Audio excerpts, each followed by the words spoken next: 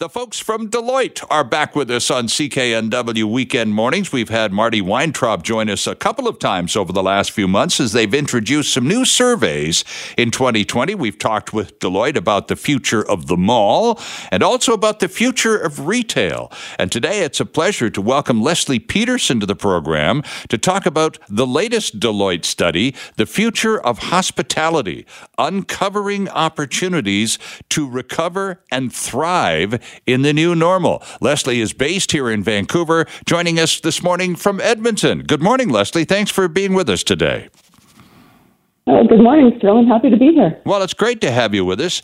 This is quite a complex study, and it begins with perhaps a review of the most painfully obvious part of the process, which is recognizing the sort of on the ropes situation of the hotel and hospitality business right now. And that's a smart place to begin because that's the truth, isn't it? Yes, absolutely. I think it's no surprise that the hospitality sector has certainly been the hardest hit by the impacts of COVID. And thinking about how they can reimagine their business as they look forward is going to be really key to recovery. Right. And so you talk about in this report, you talk about how in bygone days, the hospitality business used to be a lot about brands, and things have changed. So what's going to need to be changed if once upon a time ago it was all about the brand names of the hotels? If we're going to begin with that, how do you begin? Well, I think brands are still very important. I think the balance that these organizations have to strike is how are they still able to deliver on their brand promise, whether that's high touch, customer engagement, and then also balancing that now with the requirements for the increased safety requirements that people are expecting as they venture into hotels and looking at how they want to stay there. Hotels are going to need to deliver consistency across how they engage with the customer at every point of interaction across their journey, from the booking right through to the time that they depart. Mm-hmm. And I had it kind of backwards too, Leslie, and I apologize for that. Yesterday, hotels were all about spaces, and now hotels are all about branding being more important now than the spacious aspect of hotels that used to be the real drawing card. And I wanted to throw in one other question to you, because it really has changed the dynamic of the hospitality industry. And that's hotel groups, Leslie, competing with individuals and more organized groups in Airbnb. For sure. And I think, what people are going to appreciate is brand will have an impact in terms of people's confidence in the desire to stay in an organization. So you think about the top brand, hotels, they're known for, not to mention their experience, but you can trust that brand. Right. And so the trust part of that becomes really important. You think about Airbnb, obviously that's a newer form of engagement and to get people to, experience travel and try new things. I think as we think about, the brands of organizations and trust, regardless of whether you're a hotel or an Airbnb, it's going to be important in terms of demonstrating that you've got the customer's health and safety in mind. Yeah, and it's interesting because with Airbnb, Leslie, and you can back me up or disagree with me on this one, I think it's generational. I'm a hotel guy. A big part of wherever I go on any vacation is where I stay. It matters. A lot of other people prefer to go and stay in someone's home rather than in a predictable environment like a hotel. They'd rather go to a neighborhood and stay, mix it up with the folks. So, and I find people who prefer the Airbnb experience to be, generally speaking, of a younger age group than the hotel crowd. Do you find that too? Well, I think it's a general statement. I don't disagree with you. Although having said that, I would say that certainly some of my friends and colleagues, and certainly I'm not in the younger generation, the younger demographic, they're very open to staying in those types of environments because they want to be part of the community. Sure. They want to exist in it. They want to go and shop for the groceries and cook their own food. Yep.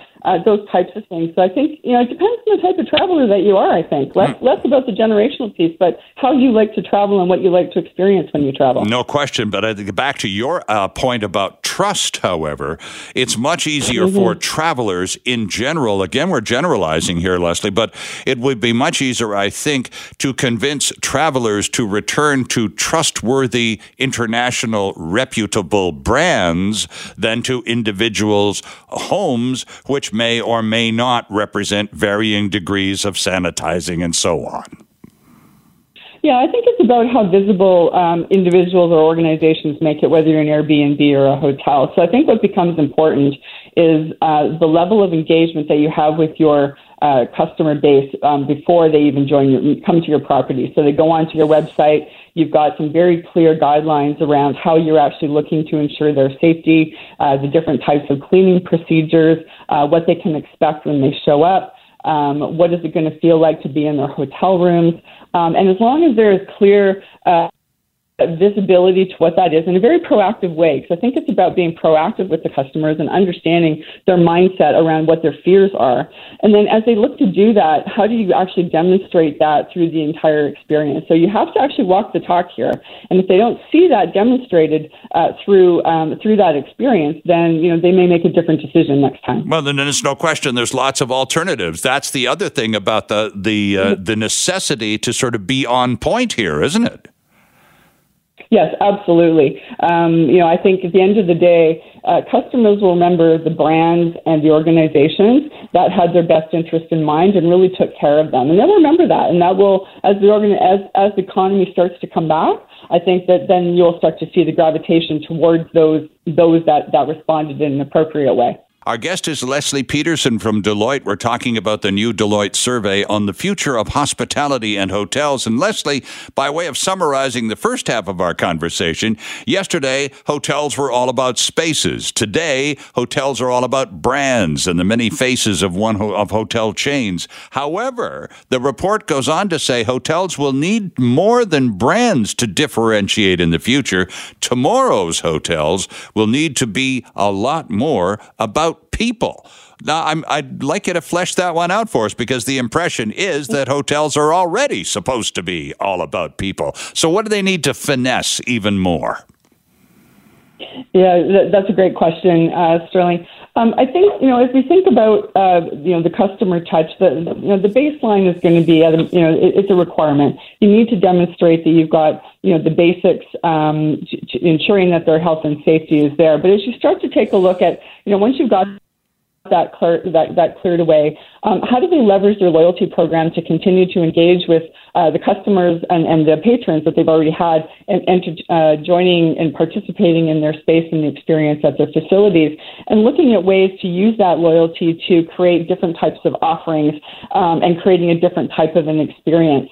For more of the light and casual travel, how do you start to get those individuals in the door? And so we're starting to see some very interesting examples of innovations that hotels are taking on. So as we look back at the early days of COVID, hotels were offering space for the medical workers to, rest and recover and using the facilities to help to support that with respect to the space. Smart move. Now we're starting to see... Yeah, for sure. And so now we're starting to see where they're considering offering day rates, for example, for workers that may be working at a home where they've got, two adults working in the same facility, need some privacy and some focus.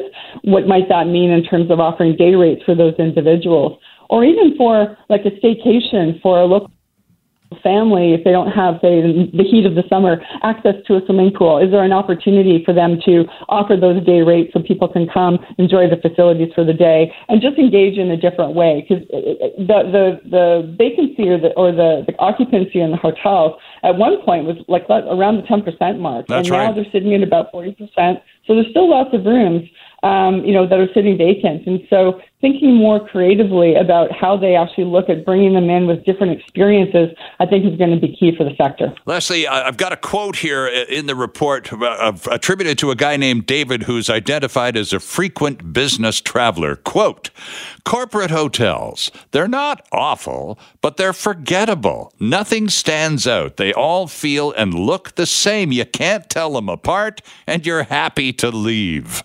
This is a pretty blunt assessment, but it's the way a lot of people feel about a lot of hotels. Well, that's a very interesting perspective. I think as we start to move to more of a digital age, people are interested in digital technologies and looking at how they can use that to maybe create a different type of an experience. And so it's an interesting statement. Forgettable. I guess it depends on what you remember. And so if a hotel is interested in my best interests and they're serving my needs, regardless of what they are, I think, that's going to create some followership for sure. So that's right. It's an interesting point of view. Yeah. And now, as we look ahead to the future of the industry, you talk about various descriptions of individuals who are going to succeed or find employment with the industry, particularly as needs change.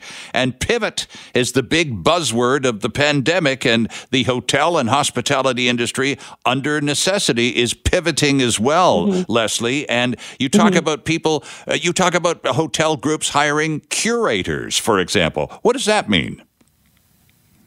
Well, what they're looking at here is how do you create a different type of experience for someone? So, for example, hotels may look at offering, an online cooking session with one of their Michelin-starred chefs, for example. Sure, yeah. And so looking again at sort of curating an experience, right? So you think about things that might intrigue people, whether or not there's maybe a behind-the-scenes look at or something along those lines. And it doesn't apply to just hotels. If you think about, even sporting events, even restaurants, what are some of the unique, interesting things that they're doing to try and create people to come back into their facilities, recognizing there may be some trepidation when we look at, only 13 to 15% of people feel comfortable going into a restaurant.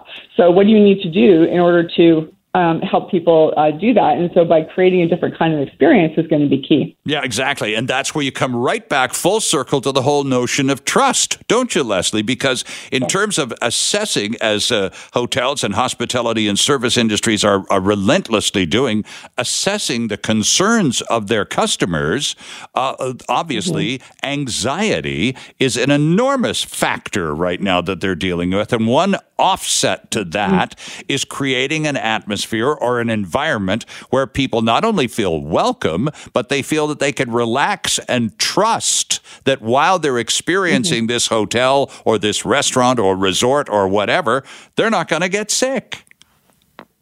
Yeah, well, that's exactly right. And I think it's, when you look at our Consumer Tracker survey, one of the things that we highlighted is that 48% of people are very concerned about their own well-being, but more importantly, 60% of them are concerned about their family as well. Yes. And so, that certainly drives the behaviors around ensuring that they're doing the right things to ensure that they're keeping themselves safe as well as their family safe.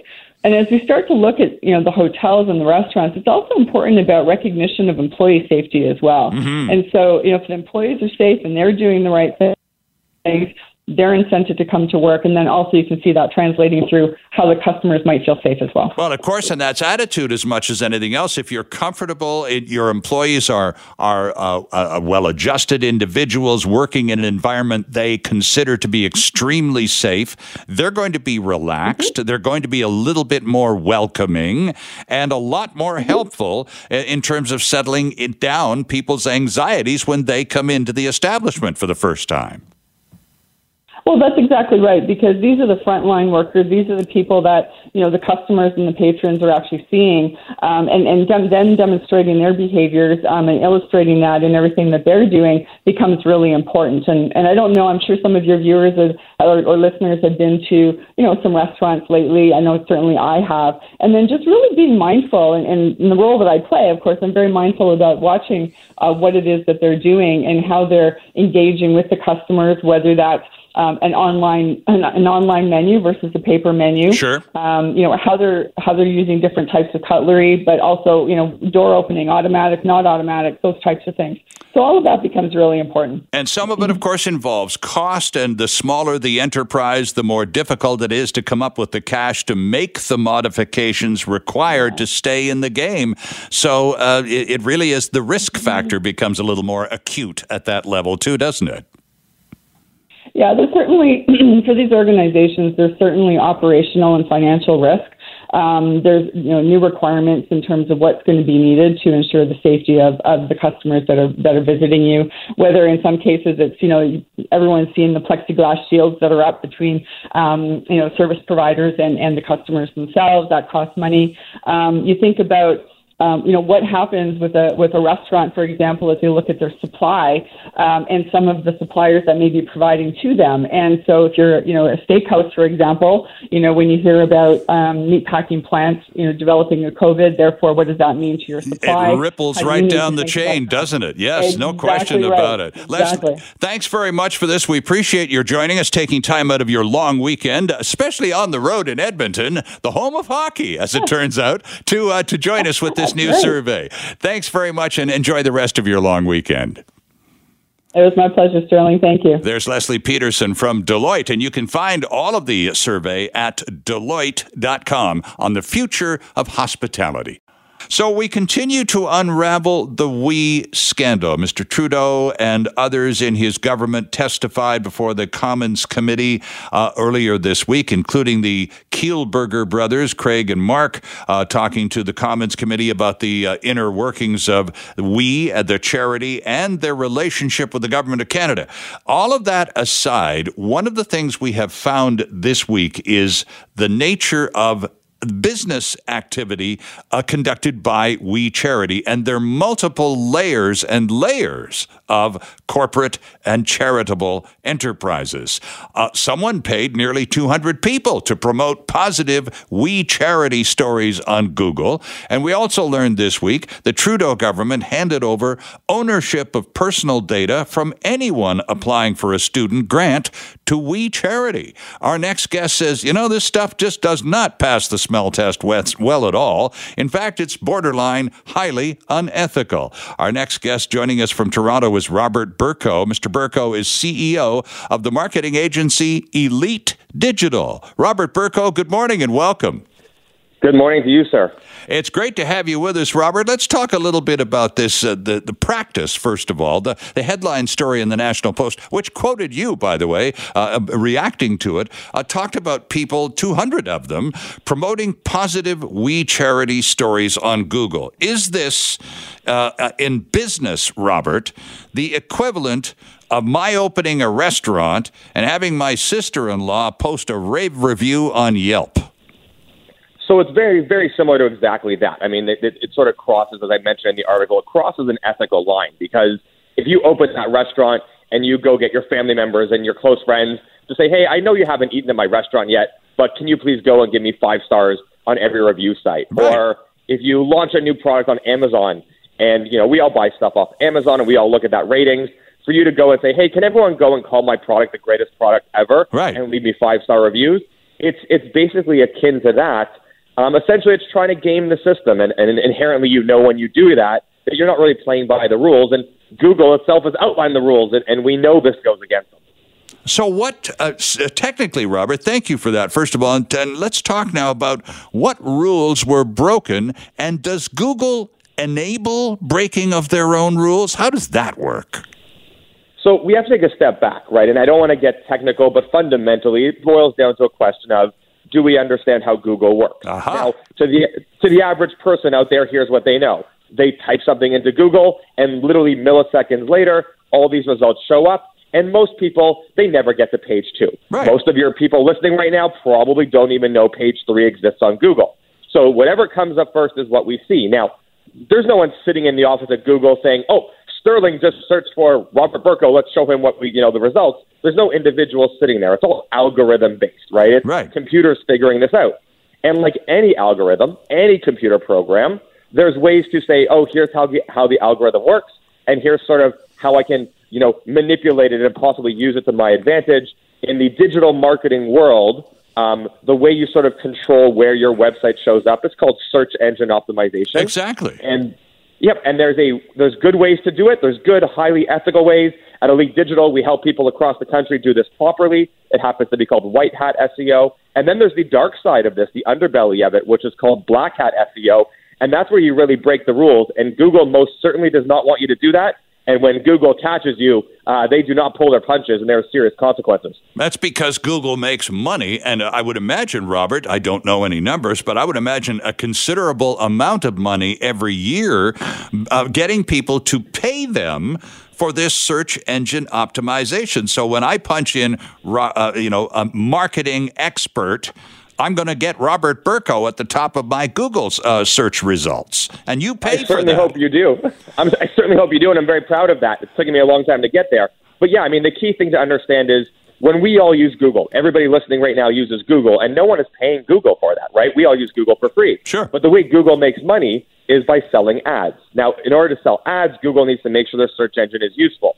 So from Google's standpoint, if everyone started getting really lousy results on Google, we'd all jump to another search engine. Mm-hmm. That would be bad for Google. So Google wants to make sure it shows you the most relevant results possible for your search, and that's a good thing for Google, and it's a good thing for us as the users of Google. Yep. But if people try to trick the system and say, I'm going to show this article, this amazingly positive story because I'm trying to break the rules, then Google's algorithm shows you that, but it's not necessarily what makes the most sense, and that's sort of the underbelly of this where people do unethical things to try to put a story in front of you that if Google catches them, they're going to get in trouble. But up until the point that they get caught, they sort of reap the benefits of breaking the rules. Interesting. So the subheader on the story that brought us to you in the first place, Robert, the Google manipulation campaign was used to boost the visibility of two positive stories about We while burying any potential negative coverage. And again, they paid nearly 200 people to get involved in this campaign on Google. So do we know how much the individuals were paid? And what exactly were they supposed to do? Yeah, so I mean, there's parts of the story that we know and don't know. We fundamentally know this happened, and we understand, at a very macro level, we get it, right? And we've all done it. Everybody searches for their name on Google to see what comes up, and certainly you don't want a negative story, so pushing the bad stuff down, the good stuff up, we all understand that.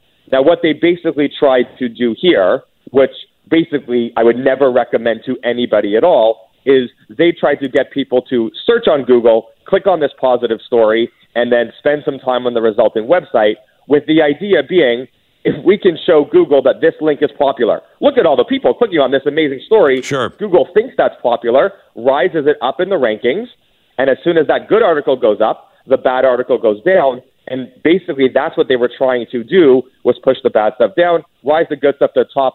It's no different than Google uses a lot of social signals to figure out what they should rank. So if everybody starts talking on Twitter, for example, about a certain story, Google thinks it's important and moves that up. It's essentially the same thing that happened here.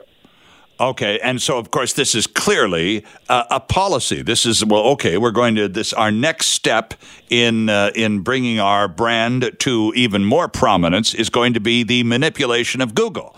And were there other platforms that they attempted to do similar exercises on? Do you know, Robert?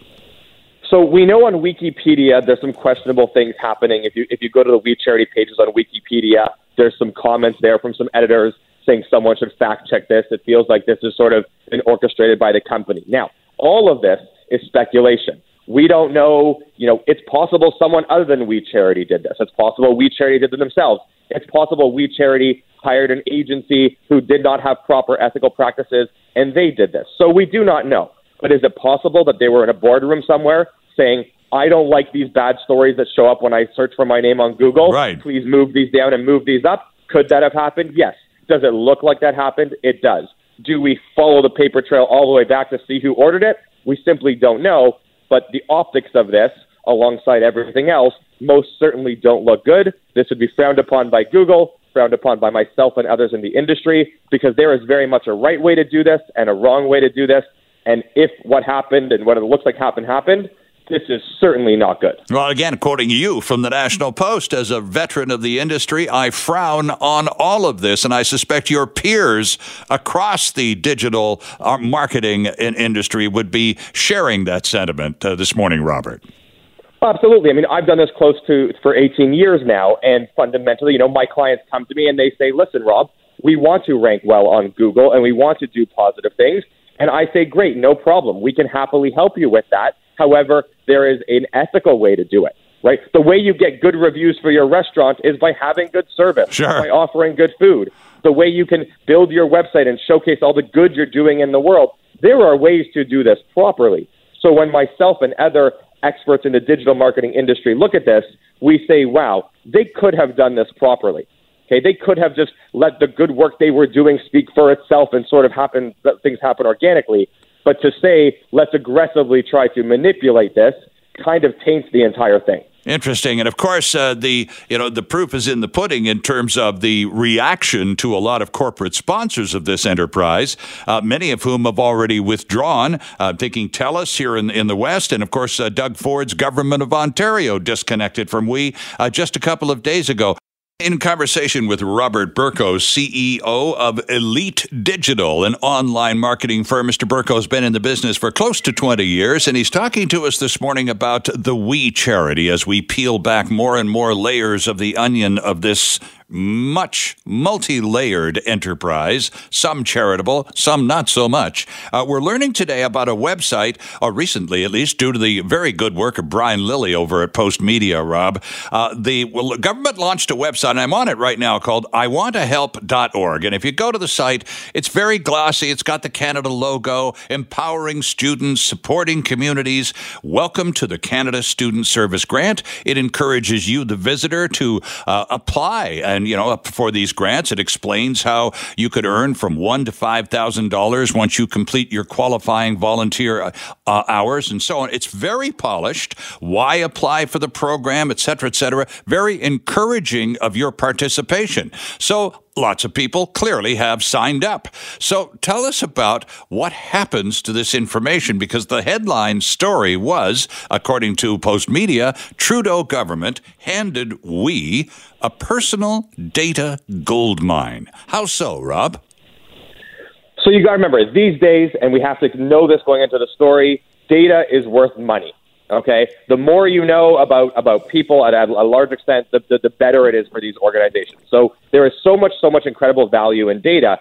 And what we're looking at here is basically when everybody signed up for this site, and everybody, you, me, everybody listening, we all fill out registration forms all the time on different websites. You bet. And for sure, we do it all the time. And the big question is, where does that data go? Yep. And more so than where does it go, who's in charge of it? Who's in control of it? What are they doing with it? Are they ethical? Are they going to do good things? Are they going to safeguard it?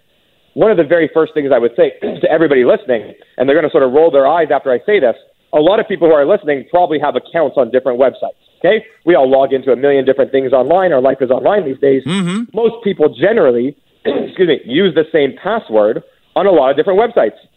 And I bet people listening right now are like, oh my goodness, how does this guy know that I use the exact same password on all these different websites? Now, let me tell you right away, if you are listening to this and you are like, how does this guy know what I do? Please stop. You got to start changing your passwords, because the problem is not every site that you hand over your data to, it has the integrity that we want it to have. Sure. And the problem is, if your data is out there, and fundamentally all of our data is out there, we have to know where it's going. We want to know where it's going. I would bet very few people read the privacy policies on all the websites they visit. They just click agree or accept and move on, don't they? 100%. No one has time to read these terms of service, so I get it, and that's fine. But we have to trust the other people on the other end are using our data wisely. Right. Now, when the government hands over data to an organization, we hope they've done their due diligence. Right? At Elite Digital, we get audited to make sure our data protection policies are top tier and best in class, and we're very strict about that. Not all companies are. So when the government hands over all this data, we have to ask, well, where is it going? And more so than that, what country is it going to? Because the story that you're talking about right now results in our Canadian data actually residing in the U.S. Now, the U.S. has totally different privacy laws. Did people know their information was going to the U.S.? How do they feel about it? And what does that mean? So we live in a day and age where privacy is important, and maybe at the same time privacy doesn't exist to the extent we want because our information is all out there. And potentially, based on what we're hearing, the government may have just handed it over. Well, Rob, I'm a little confused. All of a sudden, it didn't take long. It's early in the day. How did information from young Canadians applying for the student grant program for this volunteer thing to the government through We, how did that information end up in the United States? Is it because We has an American affiliate? They share databases? How did it get to the States? So great question. So what we're learning is basically very few companies sort of operate end to end on their own without using another third party, right? Okay. The digital world is an ecosystem of interconnected puzzle pieces, and that's how it works. And we all hear the term the cloud. My data is going to the cloud. Yeah. And most people, if you say, what is the cloud? They literally have no idea. Yes. I have 3 little kids at home. I asked them the other day, what is the internet? And their responses were hysterical. Most people don't actually know what this is. Now, when we talk about the cloud, we're basically talking about a computer server sitting in a fancy data center somewhere. That's what we're talking about. Now, in this case, it looks like We Charity used an American company to house some of the data. So although you were giving your data to, let's say, a Canadian organization, We Charity, endorsed by the Canadian government, because the service they were using was U.S.-based, the data fundamentally ended up in the U.S., and that changes the game. That changes the laws that apply to it. That changes the regulations. So that's how sort of no one knew this was happening, and yet at the same time, it happened exactly that way. Do we have any evidence at all that the data was shared by anyone, and did anyone profit from the sharing of data, if indeed that happened? So right now, we simply don't know. Right now, the story is sort of following the bouncing ball to say, hey, the data was here. Here's what happened. We are obviously, as you mentioned earlier, there's so many layers to this story. No kidding. What we fundamentally know now is We Charity was using this company in the U.S. Now, we have no reason to believe the company in the U.S. is doing bad things with it. They could be a very reputable company. Sure. They could be trustworthy. They could safeguard the data. So it's not a matter of fact of this is not there was a security breach. No one should panic. That is not what happened. Okay. Up until this point, there has been no breach. We do not know if anything bad has happened. Right. All we know is that the data that was given is fundamentally now sitting somewhere in the U.S. with another company, and it's not like it's one person's data. It's a lot of data, and that matters. And it matters more not because what's happened so far with it, but what is going to happen and what could happen. And all of us as Canadians kind of need to be saying our privacy is important.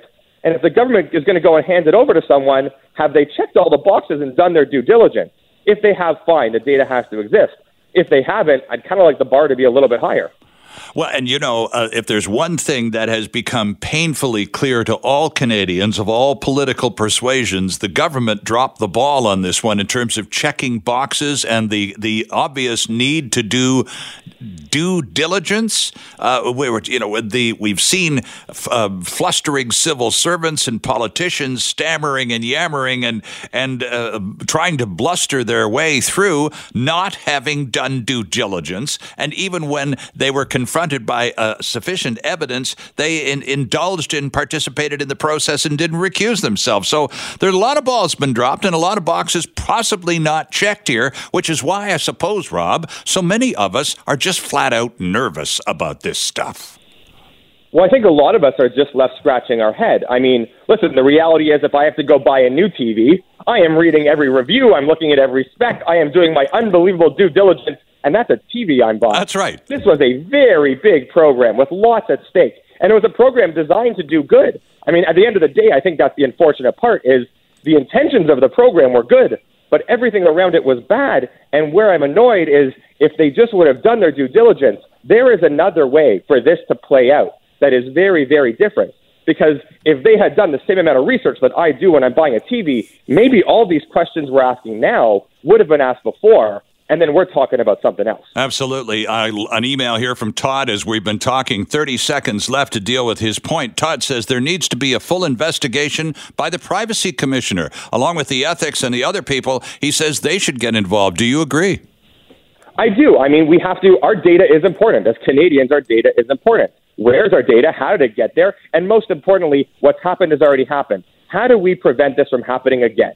At Elite Digital, we always talk about key learnings, and I want to know, this is a bad situation right now. What are the key learnings? Because we don't have a time machine, we can't go back in time, but what can we do as a community, as a society, to make sure this kind of stuff simply does not happen again? Excellent stuff. Robert Burko, thank you so much for being with us today. We do appreciate your visit, and we must do this again. It was great fun, and you're a sharp guy to have on the radio. We appreciate it.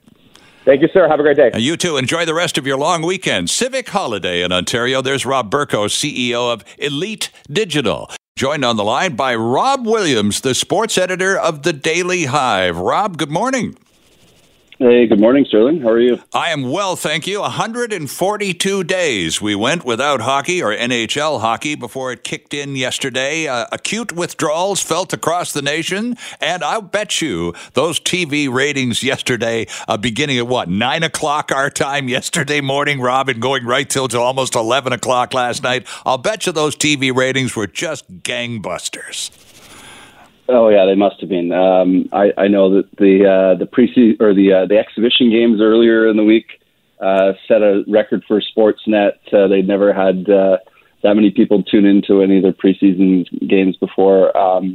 Especially the games involving Canadian teams. The Toronto Maple Leafs are playing today. I'm sure it'll have to set a record. There's so many people in this country that are just starved for hockey, and even without fans in attendance, it was pretty captivating stuff yesterday, I must say. No question about it. I loved the overtime in the Montreal game, a real NHL overtime where they actually went to the dressing room and took a break, had an orange, and came back and played lots more. It was wonderful. I want to talk to you about an article you wrote prior to yesterday's kickoff of the actual playoffs, between the exhibition games and the resumption of play. You wrote a piece entitled "Hockey Fans Are Taking a Knee for Black Lives After the NHL Didn't," and you had photos of that. I think the NHL must have seen that and a few other articles critical of them, because yesterday I believe they more than compensated for what they didn't do during the exhibition games. What did you think? Yeah, no, I thought Matt Dumba of the Minnesota Wild gave a incredibly powerful speech, talking about Black Lives Matter, and I think it's significant not just because it would have been significant in any sport, but I think it was especially significant in the sport of hockey because this is something that hockey players don't do. In the sense that they rarely get involved in non-hockey topics. True. Especially if it's at all controversial to some people or if it's political in nature. So the fact that you had an NHL player standing at center ice with a microphone and actually took a knee for the anthem, that's the first time that an NHL player has ever done that. You look at the NBA, obviously NFL with Colin Kaepernick, but the NBA right now, both teams are taking a knee, whereas in hockey, they haven't done that so far. They've done different shows of support, but haven't actually gone the step of taking a knee. So I thought it was very significant. I think it made sense in a lot of ways and I think the NHL was likely saving something for the actual playoffs starting rather than the exhibition games. But yeah, no, I thought it was a great moment and something that's needed, quite frankly. All right, let's talk about those Vancouver Canucks as they are in Edmonton and have been for a few days. They played their one and only exhibition game in a loss to the Winnipeg Jets, who also lost in their first game to Calgary last night. What did you make of the Canucks in their exhibition game the other night? And what do you make of their prospects for the Minnesota Wild? Physically, a much larger team than the Vancouver Canucks. Yeah, I actually thought the Canucks against the Jets, I thought they played pretty well. They outshot Winnipeg. They, especially in the first period, looked like a much, much better team. They just couldn't beat Connor Hellebuck, who's been the best goalie in the NHL this year. So I actually liked their game against Winnipeg, despite the scoreline. It's going to be very interesting against Minnesota, and I think that the big thing that I'm interested in is the discrepancy. You spoke about the size. For me, it's the age. All of virtually all of Minnesota's top players, with the exception of Kevin Fiala, are over the age of 30. And conversely, most of Vancouver's top players are in their early 20s or mid 20s. We're going to get our first look at Elias Pettersson and Quinn Hughes playing in playoff games. That to me is the most interesting part of this series, and I think it's going to be it's an interesting contrast between the two teams. Yeah. So go ahead. Yeah. No. The other thing I was going to point to is the goaltending. Jacob Markstrom was the Canucks MVP this year. Yes. He's now established himself as one of the elite goalies in the NHL.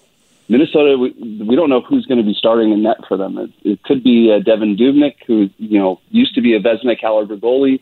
He's not that anymore. He had a poor season this year as well. Or Alex Stalock, who had a pretty decent season by his standards, but he's a career backup.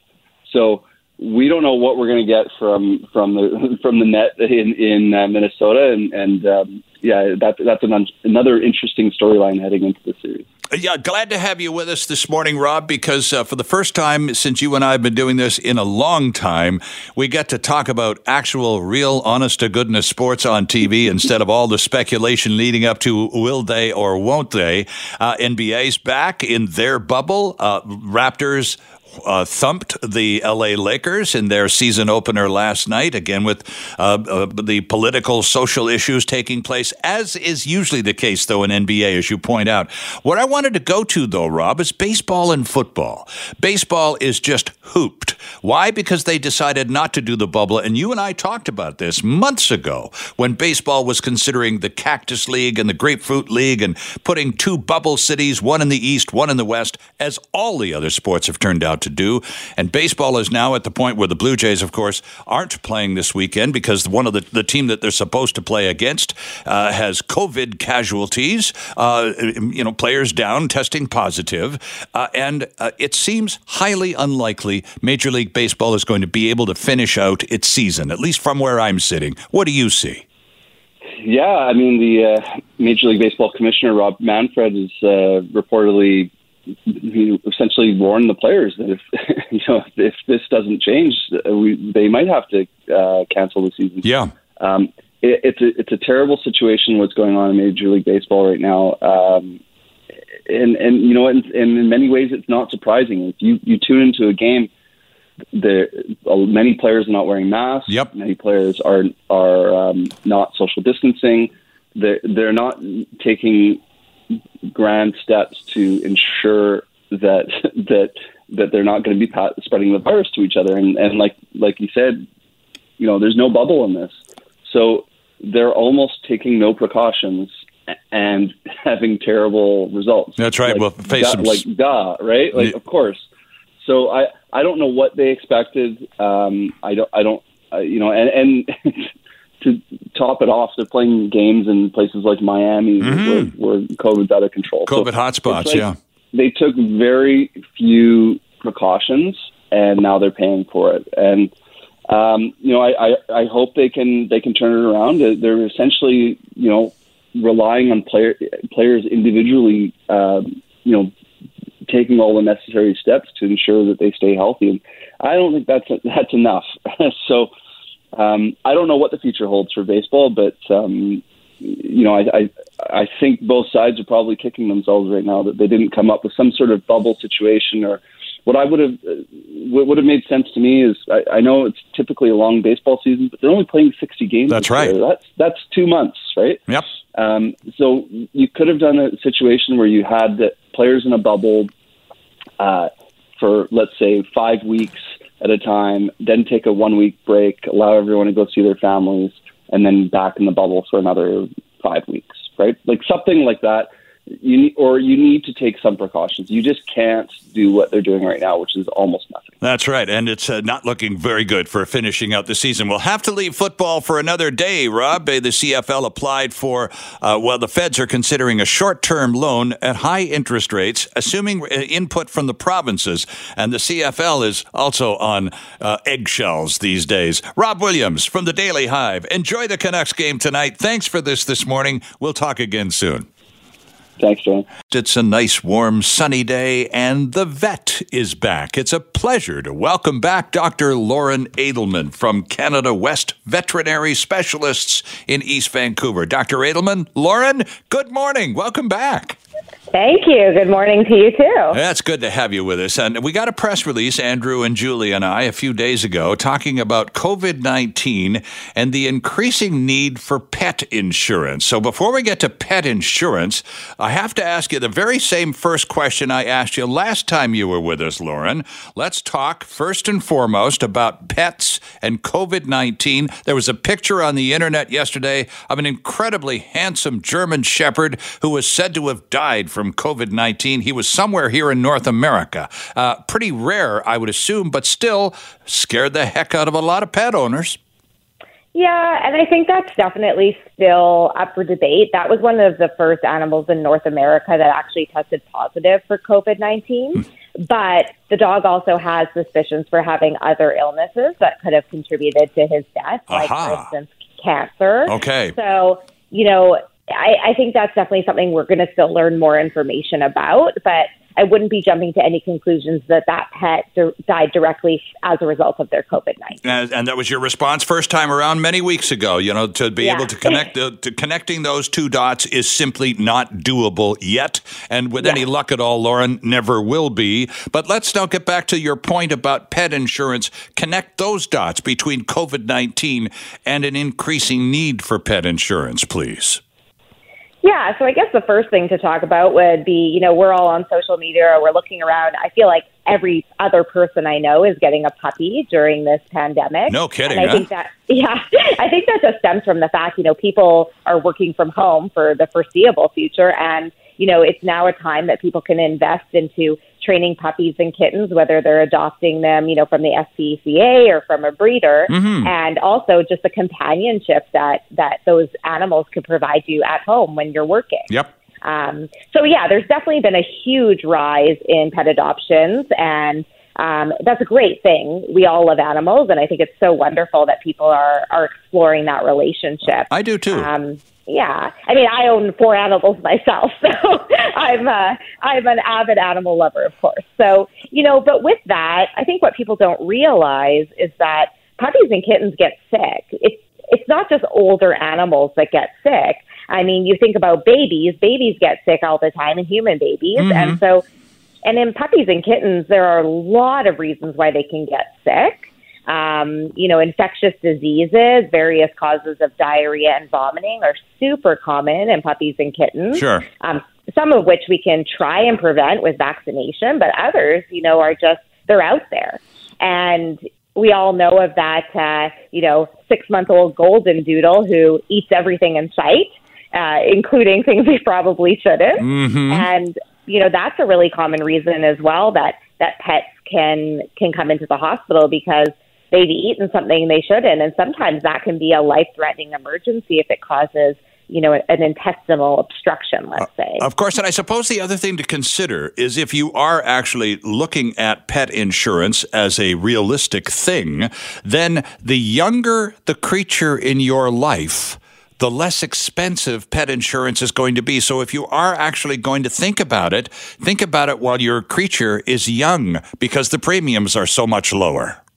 Absolutely. So the best time to get pet insurance is by far and away. Usually I actually recommend to my friends getting it before you actually pick up the animal. Oh my, okay. Because sometimes you'll take them home and 2 days later they start showing signs of illness. So getting them beforehand is super helpful, or at the time of adoption. And like you said, the premiums are going to be far less if you get it then.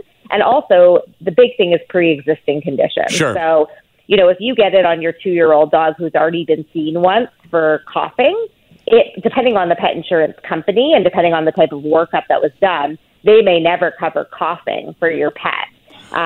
So getting it before any signs or symptoms, you're guaranteeing that you get the most illnesses covered. Give us, for example, a money figure, if you can, Dr. Edelman, please, for pet insurance for a puppy and for a kitten. I don't imagine they're identical. Yeah, and it depends on, I think there's a few things that it depends on. First of all, it's going to depend on the company that you go with. Of course. Some companies actually have like breed restrictions or things that they just absolutely won't cover for a certain breed because they are so common. Mm-hmm. So that can make your premiums higher. But I would say it also depends on how much of a deductible you want to pay for each condition. So if you put a $500 deductible, your monthly premium is going to be slightly higher than if you choose no deductible. So I would say the average person puts, a $300 to $500 deductible, and for a puppy or kitten, you're probably looking at somewhere around $50 a month, depending on the insurance company. Okay. Now, you can definitely get less than that or more than that, but that really depends on what other options, what do you want in your coverage? Do you want just basic emergency, urgent illness coverage, or do you want some of the more routine things to be covered as well, like dental care, vaccinations, your general daily checkup? Sure. Now, you talked about social media right off the top of our conversation this morning. Where does one go to find pet insurance? You go out, obviously you're going to Google pet insurance, but do you buy it ultimately from the same person you buy your house insurance or your car insurance from, or is it a whole other thing? Some of the medical insurance companies have started to offer pet insurance as part of their plans, but for the most part, these are independent companies. So some, big names would be Trupanion, Pets Plus Us, Pet Secure. Those are some of the most common ones we see coming through our hospital at Canada West in terms of companies. So you just go on their website, and most of them will offer you a free quote if you tell them, about your pet, their age, their breed, kind of what type of deductible you want. Usually have to adjustable deductibles, and you can get quotes and compare. But I would strongly urge owners to really read the fine print, because being on the receiving side of these pet insurance companies, not all pet insurance is created equal. Aha. And you're the one that would know, because you're the one that ultimately sees all the pets, regardless of which insurance company is covering them. And so you're quite familiar with all of the names and the varying degrees of service they can provide. Hi, it's Shauna, and I might be a bad parent because my kids think French fries are vegetables. Hey, it's Ryan, and I might be a bad parent because I went out for wings when my wife was in the hospital after giving birth. Johnny here. I might be a bad parent because in my house, the tooth fairy gives pocket change. But we're not alone. Len emailed us and said his 6-year-old daughter's Tarzan moment going from love seat to lazy boy by curtains made him more proud than any dance recital. And Andy left his 2-year-old at the rink. All right, guys, I'm sure we're not alone. Like Andy's kid. For stories and confessions like this, make sure you check out our podcast. It's called Bad Parents, and it's available wherever you get your podcasts. I left a glove at the rink.